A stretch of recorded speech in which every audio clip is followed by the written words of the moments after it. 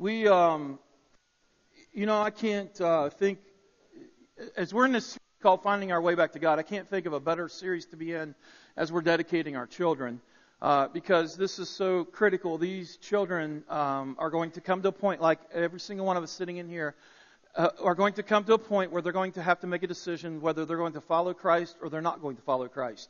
Some of them will do exactly what we're talking about today, hopefully more in the positive than the negative, but they will be faced with that decision. Do I leave what I've been taught? Do I walk away from what I've been taught? Do I turn my back on what I've been taught and raised in?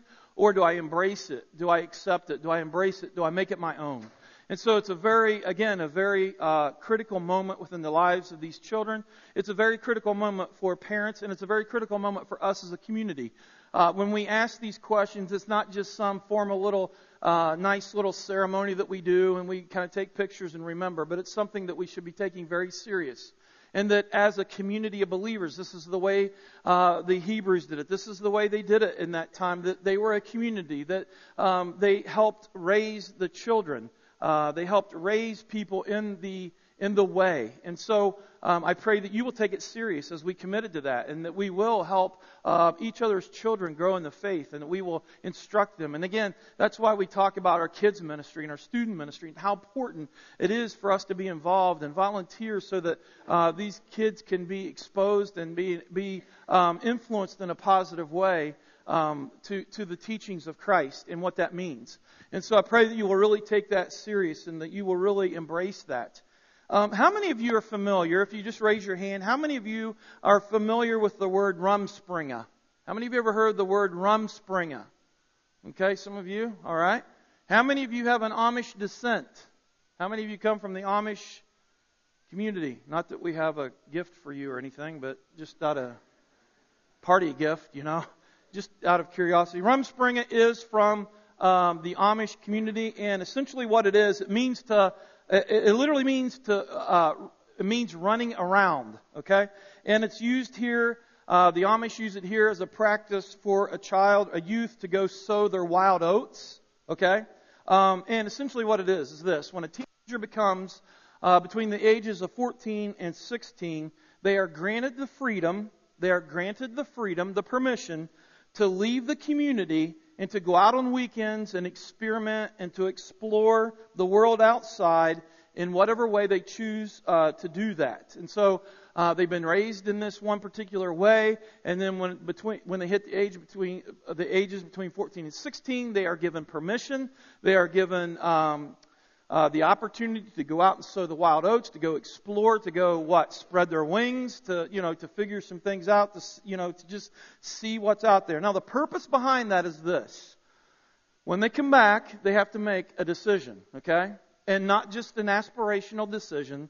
It's a decision. It's a critical decision. It's a decision that will affect the rest of their lives, because after this time happens, when they come back, they have a choice to make, and there's only two options to this choice. It's multiple choice with two, okay? It's either A, they get baptized into the Amish faith, or community, I shouldn't say faith, but the Amish culture, the Amish community, the Amish way. They get baptized into it. They say, yes, this is what I am committing my life to. I'm coming back to this. I don't want to leave this. I don't want to turn my back on this. This is who I am, and so I'm coming back to this, and I'm being baptized. That's one choice. The second choice is this: they can leave the community permanently. None of this in-out fence riding stuff. They can leave the community permanently. They can say, this isn't me. And so what they do is they make a decision to either stay a part of it, or they make a decision to turn their back, to say, this is not me. This is not who I am. I don't want to be a part of this. It's not what I've been. It's just not me. I'm not cut out for this. And so they go off to choose to live the way they want to live in the world outside of the Amish faith. Again, it's not half in, half out. It's none of this aspirational thing where we try to have the best of both worlds or whatever. It's either I'm in or I'm out. Here's my chips, I'm all in, or I'm out. And so the word is, the word's called Rumspringa, and hopefully I'm pronouncing that correctly, but that is the word, and that's the connotation of that or the concept of it. Now, as we think about that, I think for some of us, and as we are in this series called Finding Our Way Back to God, some of us sitting in here this morning could still be living in a Rumspringa per se, right? A quote unquote Rumspringa, where we're still checking things out. We don't really, this whole God thing. It's kind of cool. I was raised in it, and I get it to a certain degree. But then on the flip side, I'm not so sure I'm ready to commit to it. And so, for some of us sitting in here this morning, we're living in this moment or this time of Rumspringa, where it's like, I'm still checking things out, and I'm not really committed to one thing or the other. Some of us may call that our freshman year in college. Some of us may call it spreading our wings, sowing the wild oats. Whatever you want, however you decide to call it. If you're in your 40s or so, we call it midlife crisis, right? Right? And so some of us perhaps could still be in this right now. And so the question is, the questions kind of come up, what are we running from? What are we running to? What are we experimenting with? What are we exploring right now if we're in this? And so as you can see in this series that we're in, Finding Our Way Back to God, we read about this. We read about kind of a Rumspringa within this individual called the prodigal son. The prodigal son, if you turn to Luke chapter 15, I'm going to read again the passage from there. The whole series is based upon this parable that Jesus taught. I want to remind us, though, this parable is often considered the greatest story Jesus ever told, or the greatest story that's ever existed, period. In chapter 15, just to refresh our memories, in chapter 15, Jesus is answering kind of a question that the religious institution, or whatever you want to call it, the church at that time was asking or was criticizing him for. At the beginning of chapter 15, they were asking this question or making these statements that says, why is he eating with the outcasts? Why is he spending time with the sinners? Why is he spending his time with the people that defile him, that makes him unclean? There's no way that he could be God, because that's not what God people do. That's not what the church people do. That's not what, spending time and being inside of something like that is the antithesis of who we're to be. And so Jesus, throughout chapter 15, sets up about 3 parables, and all 3 parables talk about God's love.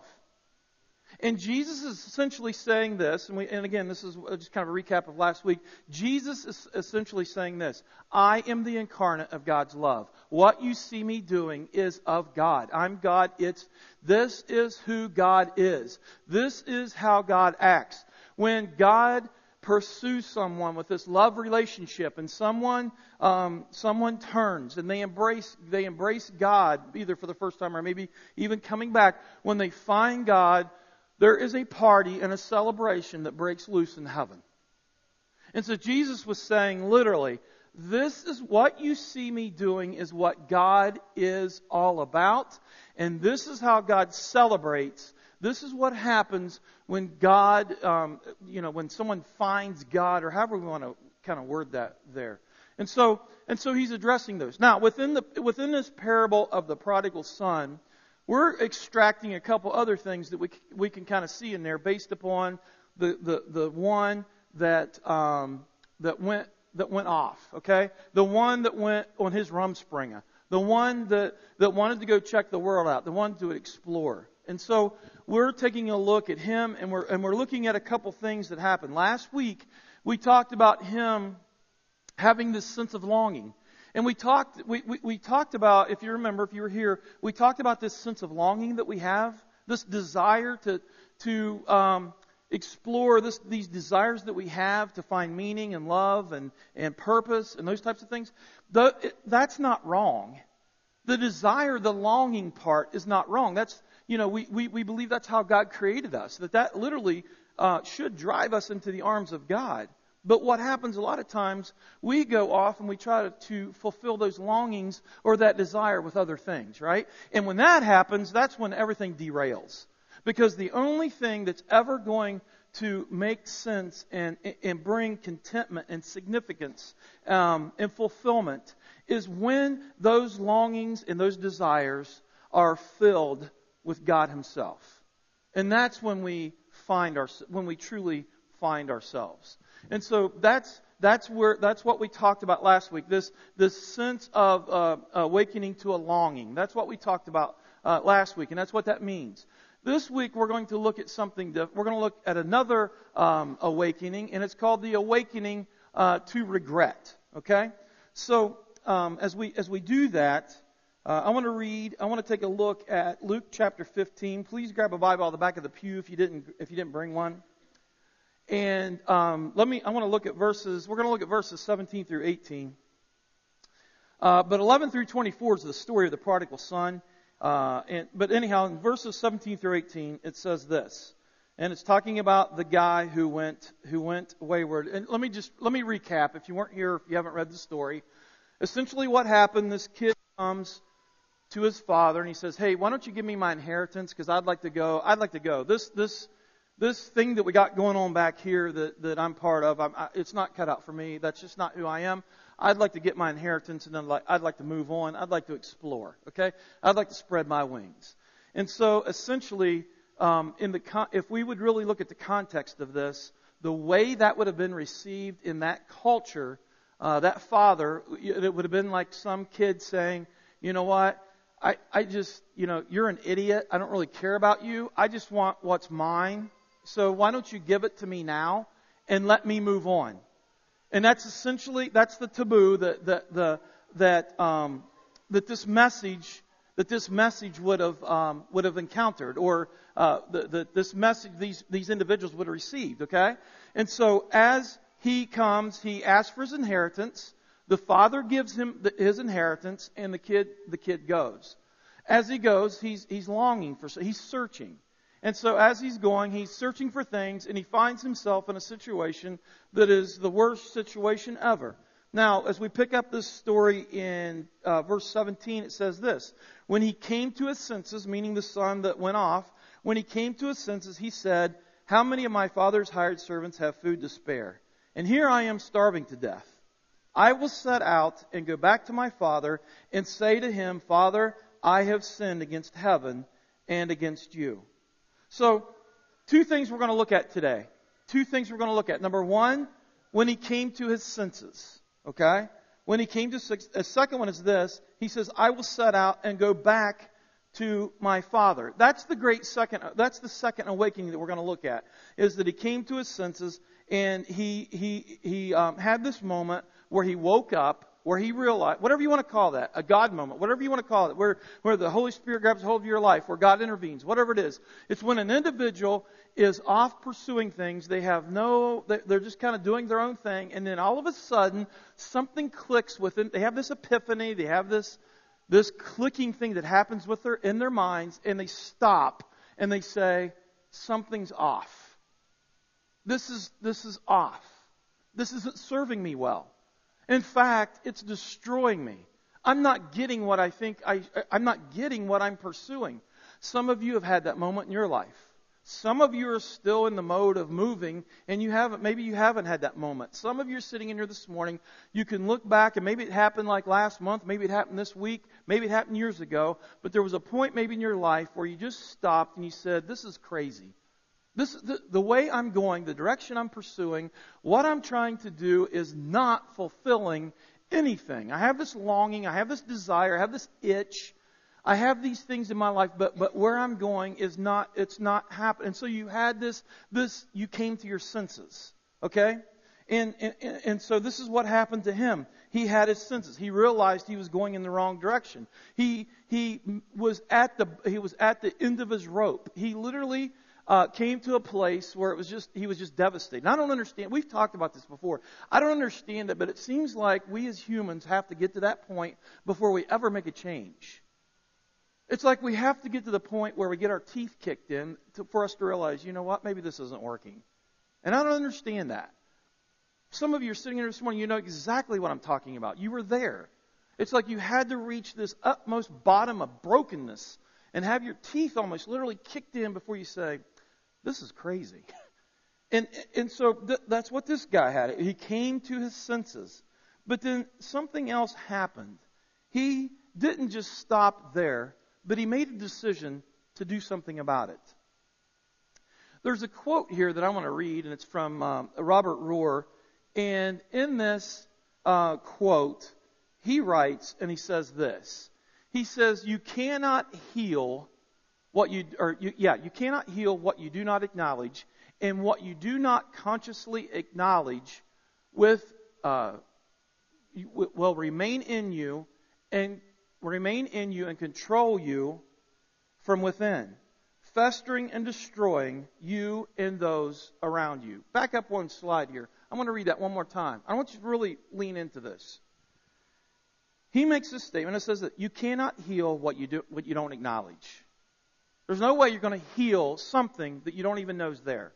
You can't heal what you don't acknowledge, and what you do not consciously acknowledge will remain in control of you from within, and it will fester and destroy you and those around you. There's our encouraging moment to leave on, right? Does that encourage you? I've shared this with you guys before. And this just reminds me of this whole thing here. There's something about us. There's something about, some of us will embrace this, but there's something about us as men and women where we don't like vulnerability, transparency, or accountability. Would you agree with that?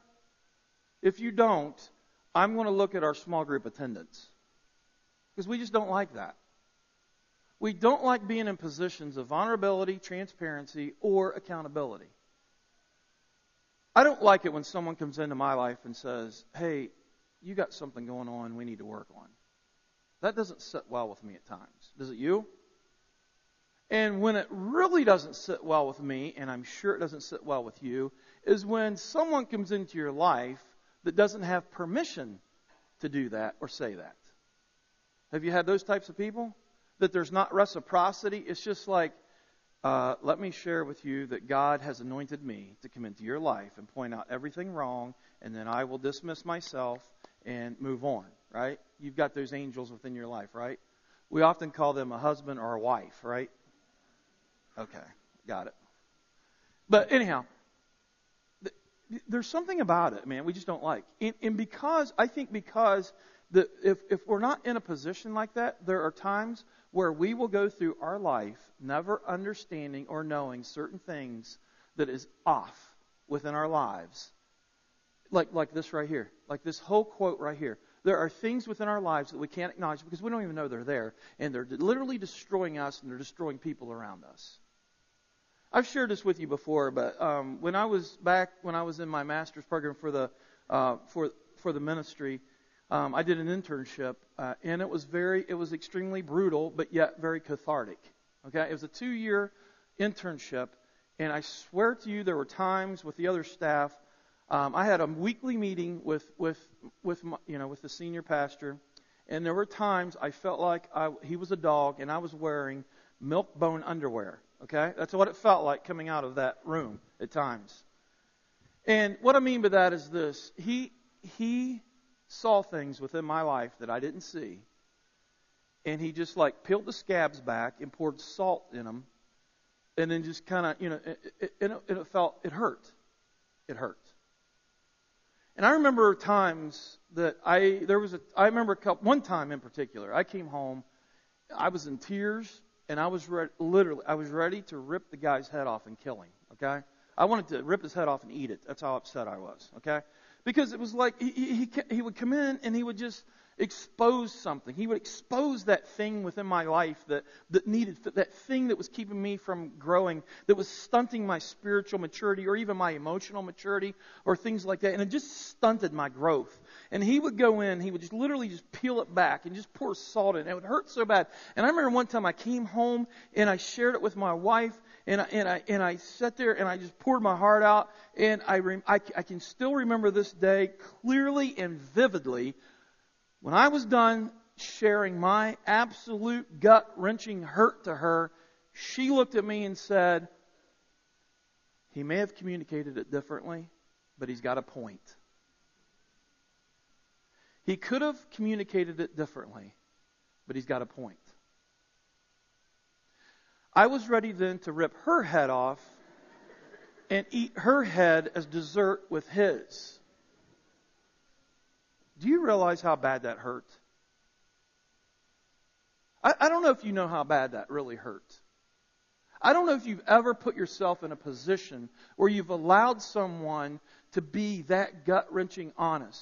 And I'll tell you something, my respect for my wife shot through the roof and continues to go through the roof because I'm around a lot of people that doesn't have a spouse within their life that needs to look at them in the eyes and say, you've got some things you need to work on.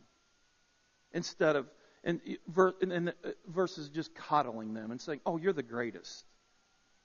Why don't we just pick our toys up and leave and go home? And then when that happens, growth doesn't take place. We continue to walk around not understanding or knowing things within our lives. Now, you may say, man, that guy was pretty mean to you. I don't think he was mean to me. I'm just sharing with you the hurt that it feels like when someone comes into that place. And the other thing that I acknowledge within my life is how thick my head is. And I begin to realize that God divinely ordained him to be in my life at that point in time so that I could grow and I could listen, because no one else would have been able to do that for me. And I hate to say that, but it is what it is.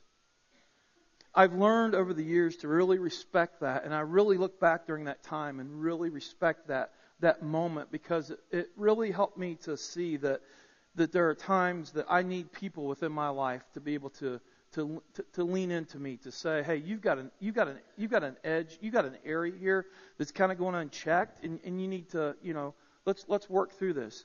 I don't need people doing that to me that doesn't earn that right, okay? I'll just be right up front. I don't need someone else that can just be Captain Obvious or something like that and come in and then extract themselves.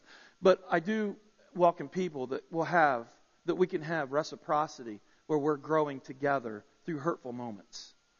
I believe in that firmly. And I believe that at some point, that at times, that is the only way that we ever come to our senses. When someone takes a snow shovel and just beats you across the face and says, hey, wake up, it's time to take a look at some stuff. And I believe that's what happened to this guy as he was going off and exploring. He had some things that it was going unchecked. He had some of these things that was just, out of kilter. He was pursuing. He was fulfilling his longings. But something happened where he came to his senses. And here's the beauty of this whole story. When he came to his senses, it didn't stop right there. He literally thought about it, and then he made a turn. He made a decision. Just like with me in that internship, I was at a fork in the road where I literally stood there, and it was either I can take my toys and go home because this is too painful, and I'm not going to welcome someone into my life that's going to create such pain. Or I can continue down this path and I can be a man and grow up and grow more spiritually mature and emotionally and other ways that I can grow in maturity. And so I stood there. And just like this guy in the parables, that's exactly where he was at. He was standing there, and it's like, I can either continue to do what I'm doing and live in misery, or I can stand up and I can face my decisions that I've made, and I can turn and I can go back to my Father and say, look, I've sinned against you. I've sinned against God. I've sinned against heaven and earth. And I'm sorry. Will you accept me back into the family? And we read a story where the guy, that's exactly what he did. And the beauty of this whole story is, which is I think the point that Jesus was trying to teach, was this: the response of the Father.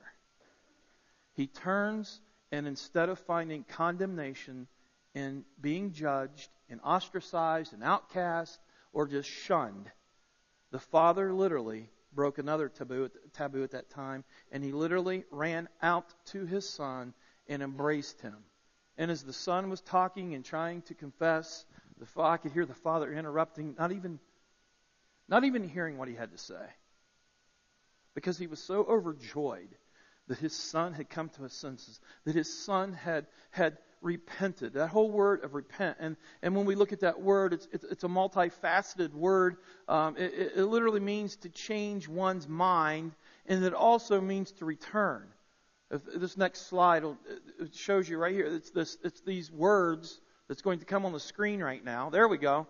It's these words that in the Greek and Hebrew, it literally means to change one's mind, to return. That's what repentance means. Repentance means that we have this awakening, we have this moment where we realize that we're heading in the wrong direction. That what we're trying to do is literally sabotaging everything about us. And the longing that we have. And so there's this moment that we come to our senses and we turn and we go back to the loving arms of our Father. We don't find condemnation or judgment, or again, the being shunned and outcast, but we find this incredible sense of mercy, grace, and love. Now, let me say this, guys. I get that some of us in here this morning, and it's this continuum of spiritual journey. It's a process. It's a growth. It's a process. It's not a one-time thing. For some of you sitting in here this morning, you may be still checking out God. Maybe this is going to be the first time you're going to turn and you're going to find your way back to God, and God's going to embrace you, and you're not going to experience any of the things that you have connotated in your mind right now of being like shunned or outcast, but instead you're going to be embraced by the arms of the loving Father. For some of us in the middle here, maybe we've lost our edge. Maybe we've lost our spiritual fervency. Maybe we're just kind of going through the motions right now. That's not what it means to be living this spiritual life. I get that there's going to be setbacks in life. I get that. I understand that. We're living in a broken world. We're broken individuals. I get that 100%. But if we're not finding joy in our walk with Christ, something is off. Could we please acknowledge that and realize that something is off? It's like John on the Isle of Patmos in Revelation with the church. The instruction was, you've lost your first love. Return to what you first loved. Then there's the others here on this spiritual journey, this continuum, that you're over here, you've found intimacy with Christ. You're living in that moment where when we talk about finding our way back to God, you kind of scratch your head and you say, well, this series really isn't for me. I really can't relate with it. Don't check out. Because there's no way you've arrived. There's no way that we can possibly know the vastness of who God is. God wants to continually bring us in. He wants to continually peel back the areas to say, look, man, there's more of me for you to experience. There's more of me for you to encounter. We're on this journey until we leave this earth and we're standing with Him face to face and receive our glorious bodies, right? Where everything is the way it should be. And so I pray that you don't check out. And here's the other side of things. This just doesn't have to deal with salvation. I think this has to do with all kinds of stuff. I think we have personalities, areas of our personalities that need to be redeemed. I think we have areas of thought and there's all kinds of components of who we are as spiritual beings that God wants to continue to redeem and continue to help us to become more in His image. So please, let's never get to the point to where we can just check out and say, this isn't for me. God is such a vast God, and He wants to reveal such power, such new things to us on a daily basis. So I pray that every single one of us will lean into this series. I pray that you will commit to that prayer that we talked about last week with Pascal, where it says, God, if you're real, make yourself more real to me.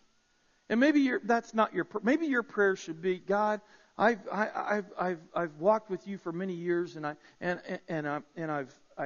I'm celebrating with you, but I want to know more. I want you to draw me in more. I want you to show me more areas that I can grow. I want you to continue to show me areas that I need to let go, or I need to mature in maybe. But I want to know you even more deeper. And so I pray again that every single one of us would commit to this, that we wouldn't just check it out. We wouldn't just check out and just say, well, this isn't for me, it's too basic. It's never too basic.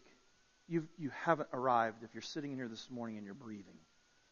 And again, we're all on this continuum someplace. And so I pray that you would allow the Holy Spirit to just connect with yours and just really grab your spirit, and you would open yourself up to Him. I want to close as the worship team comes back. I want to close with a story that I'm I'm sure you've heard. But I want to revisit it because I think you'll enjoy. If you haven't heard it, it's a very powerful story. If you have heard it, it's still a very powerful story, probably since the first time you've heard it. There was a girl her name was Krista, and she grew up in a small cherry farm in Michigan, which was what city? Traverse City. There we go. She was a wild child, though. Like I said, you may have heard this story, but it's a really good story, worth repeating. She was a wild child. She dismissed her parents as old-fashioned because of how they responded to her piercings and tattoos. And one night, Krista and her parents had this huge blowout. And at the end of it, she slammed the door and she yelled back at him. And she said, "I hate you guys." And then she acted on that plan. She acted on that emotion, and she began to move on the plan that she had rehearsed in her mind for many months. And so she ran away to Detroit.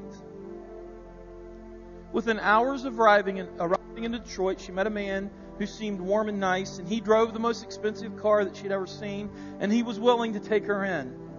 And this nice man taught her a few things that would make her valuable in the streets. And because Krista was young, she brought in top dollar for her services. As time went on and she got a little older, she wasn't bringing in top dollar anymore, and so she was thrown out on the street with no money and a huge drug habit to try to support. One night she thought back to those sunny spring days when she would be lying beneath the cherry trees. Realizing that renting her body on the streets of Detroit was no way to live, she decided she would head north and maybe even move to Canada and start over again. On her way north, she figured she'd try something that she thought had no chance of actually working, and so she mustered up enough courage to give her parents a call. No one answered, but she left a message telling them that she was going to be passing through Traverse City on her way to Canada. And if they wanted to see her, she would be at the bus station around midnight. After hanging up, she thought leaving the message was the most stupid thing she's ever done, because the odds were they were happier now that she was gone and out of the house. As the bus headed north, she could see the sign saying that it was getting closer to Traverse City. She ran through all these possible scenarios in her mind, that no one would meet her, or that someone there might, if they did come, they would only shame her and condemn her. And finally arriving at Traverse City, she heard the bus driver say, 15 minutes at this stop. 15 minutes only. All her mental rehearsing didn't prepare her for what she had found when she stepped off the bus. At midnight in this small town bus depot, as she walked, she found dozens of familiar faces belonging to aunts, uncles, cousins, and grandparents, all wearing silly party hats. A huge banner hanging from the wall said, "Welcome home, Krista." Her dad broke through the crowd and ran up to her. As she tried to explain herself, he wrapped his arms around her, making it clear that all that he really cared about was that his daughter was at home. Again, you may have heard this story before. Powerful story. Someone returning back to home, returning back to what they came to their senses. And they came home, and instead of finding condemnation, they found love and they found mercy. And they found this incredible sense of grace. I don't know where you're at today. Maybe you're sitting in here this morning and you've come to a place in your life where you kind of you've said in your mind, if I could just start over. Maybe you can relate with that. Maybe it's sometime in your life you've made that statement, or like I said, maybe you're making it today, where you come to your senses and you're just like, if I could just start over, if I could just wipe away this, if I could just go back to what it was, if I could just start over. Of course, the beauty of the gospel is that's the whole nature of it. God's love is there saying, come on back. Come on back. Come on back and let's do this again. The beauty of it is, though, or the truth of the matter is, for many of us, we start over quite often. many times in our lives where we come to our senses and realize, man, I'm off again. And sometimes it's very drastic. Sometimes it's very subtle how we kind of get off path. But the truth is that God is right there, just saying, "Come on back. I'm here. Come on back." And we find that sense of grace, and we find that sense of again mercy and unconditional love once again. And that's what it has to offer each and every one of us here today. And again, as I said before we close here and engage in our last couple songs, as I said before, this is a message for every single one of us sitting here this morning. You may be a person that's like Krista, that it's time to come home. You're sitting in here and you're aching, and it's time to come home. Maybe you're not that far over, but you're more here where you have a relationship with God, but it's like we talked about, you're not happy. Something's off. Something is off kilter here. Something is just it's not lined up right. And maybe it's time for you to stop and say, "Hey, something's off here." Or maybe you're over here where you're walking close with God, but maybe God's leaning into you to say, "Hey, there's still some things here that I'd like to, kind of work on, but there's some things I'd really like to show you. I want you to come in deeper. I want you to come in deeper. I want you to take another step. I want you to come in deeper." Or maybe God's telling you this morning, there's someone sitting next to you that I want to use you to reach. Maybe God's telling you this morning that you've got a coworker, that you've got a family member, that you've got someone that you know where you get your hair cut, or you grocery shop, or you get gas, or you have this loose affiliation with, or whatever, but God's leaning in on you saying, this person needs to find their way back to me, and I want to use you. And so I don't know where you're at on that spectrum, but I truly believe that every single one of us in here this morning, God's got a message for us as we spend time looking at this series, finding our way back to God. So I pray that you would just lean into it. In these next few moments, would you just please open your hearts and just respond the way the Holy Spirit would have you to respond. And I pray that you would do that. This is a time between you and God. So I pray that you would just open yourself up before God and just allow Him to communicate with you here this morning. Lean into it. Why don't you stand? Let me have a word of prayer, and then we're going to sing a couple more songs. Father, I just give you great thanks that you're a God that you don't condone this sinful behavior. That, man, you're a God that is so loving, that is so eager to welcome us back into your arms, to give us that do-over, to let us start over once again. Father, I just pray for people in here this morning that it's their first time that they're going to find you. I just celebrate with you and pray that we can help be a part of their growing process here at Element. I also pray for others in here that have subtly gotten off path a little bit, and they're going to find their way back. Their spirits are going to be rekindled. Their passion is going to become fervent about something that is of yours, not just of theirs. And so they're going to be coming back as well. And then there are those that may be over on the other end that's walking close with you, but they're going to find some deeper meanings and deeper truth in you as you allow them in, and that there's things they can obviously work on in their lives as well. But maybe, Father, there's going to be someone in here too that's going to be used by you in a very powerful way to help someone find their way back home to you. And so I pray that wherever we're at, we would be open to your Holy Spirit right now. That we would set aside who we are, and that we would allow you to just lead us, and direct us, and guide us. Father, I pray again that this would be a time of celebration as we close our service out here. And most of all that we've done and said and will continue to do here is to bring you glory. And I pray this all in the powerful name of Jesus.